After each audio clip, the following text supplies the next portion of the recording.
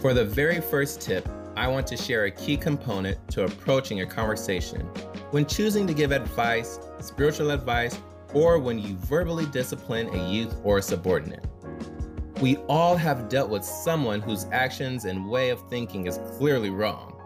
They might be acting out on purpose or due to lack of understanding. As a leader, you're a problem solver. You think of solutions that will best help the team, the ministry, or the group in a whole. I don't know you personally, but in most cases, you are older than the people that you're leading, and you definitely have more years of experience and knowledge.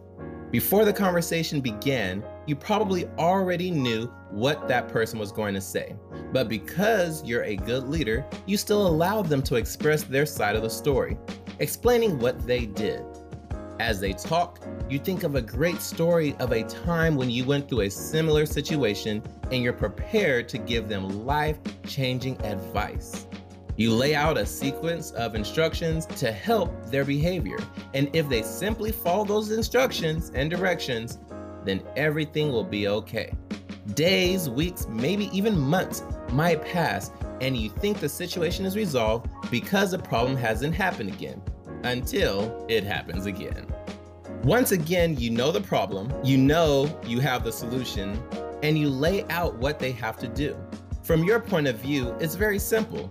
2 + 2 = 4. But when they do the math, they end up with the wrong answer. So what's the problem?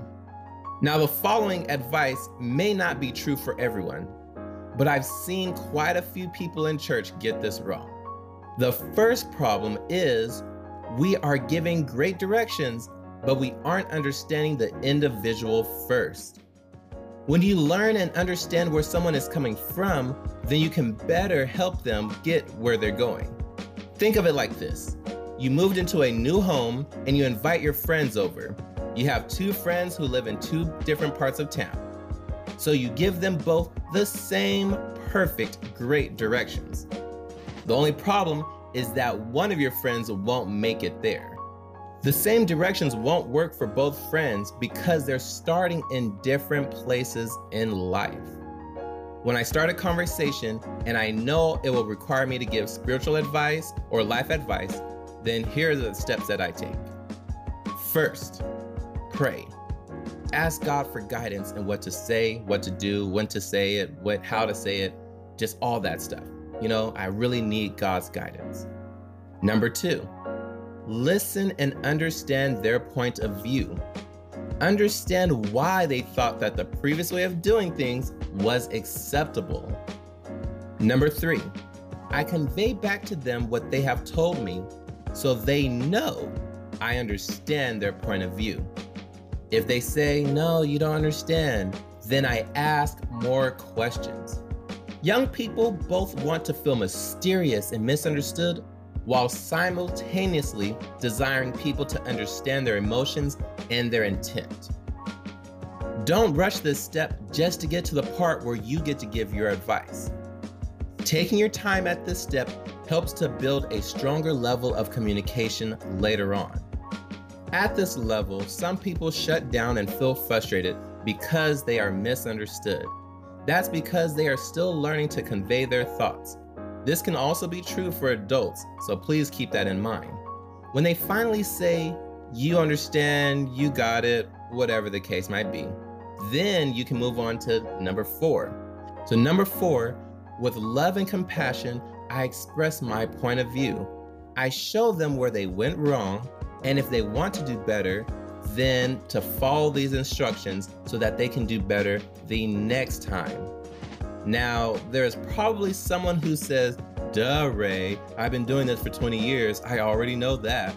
Well, the next problem that we sometimes face as leaders of youth or even leaders of adults is that teaching someone to improve takes repeated lessons. Sometimes we forget that people learn at different paces or different rates. If you are committed to seeing someone grow, then understand that it might take longer than you expected. So please learn to be patient with people because we're all growing at different rates. Now, if you're trying to win a bet, then forceful memorization every day plus daily cues and triggers will help somebody remember a lot faster. Just kidding. Well, I mean, it could still work. Anyways, good luck. I hope this gave you something to think about. Of course, people always say like and subscribe, and yes, I would like you to do that. But if you found this information helpful, then I would like you to share this directly with someone else who can benefit from it. Maybe your friend is a leader in another church, or maybe you're a pastor and your youth ministry leader or the leadership team at your church can benefit from this information. So by sending this directly to another individual, you're letting them know personally you support their growth.